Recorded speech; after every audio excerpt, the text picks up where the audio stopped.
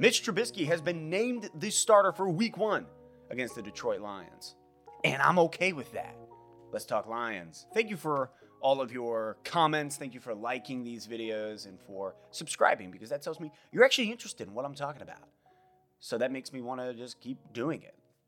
So thank you. My question for you is, who would you rather see start, Trubisky or Foles? And why? Let me know. Throw it in the comments. I care. I do.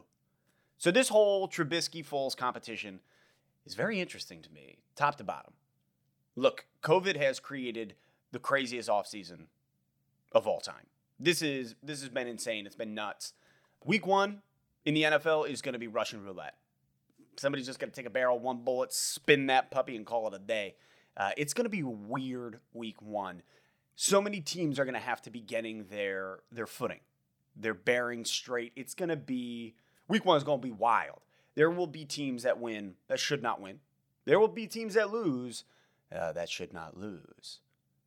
Because there has been no preseason. There's been such a limited off season, such limited time to be able to figure out what you're doing.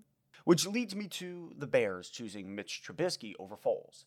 Personally, I didn't see it coming. I did not see the Bears choosing Trubisky over Foles. I think what I was blinded by was this idea of, well, why else would they go get Foles? And if you take a step back and you look at what this offseason has been, I think if the offseason was a regular offseason, Foles would have beat out Trubisky. But because it was so limited, it was so short, there was no time to really see both guys play. And it wasn't enough time to give opportunity to Foles to make it a legit competition where they might be like, we want this guy to start. Trubisky already has chemistry with the team. He's got chemistry with the coaches. He's got chemistry with his players. He knows the playbook. Trubisky's been there for 4 years. I think this is his 4th year being there. Remember that one time he was picked over Patrick Mahomes? Woof!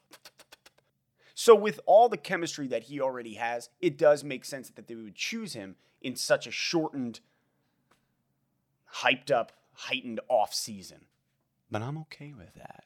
Honestly, the Bears choosing Mitch Trubisky brings a lot of comfort to my heart and really makes me be like, okay, Week 1, we got a W. I look at this. I look at the Bears choosing Mitch as he already kind of knows what we're doing. Let's just chuck him in there Week 1, see what sticks. Hey, maybe Trubisky shows up and shows off. Good for him.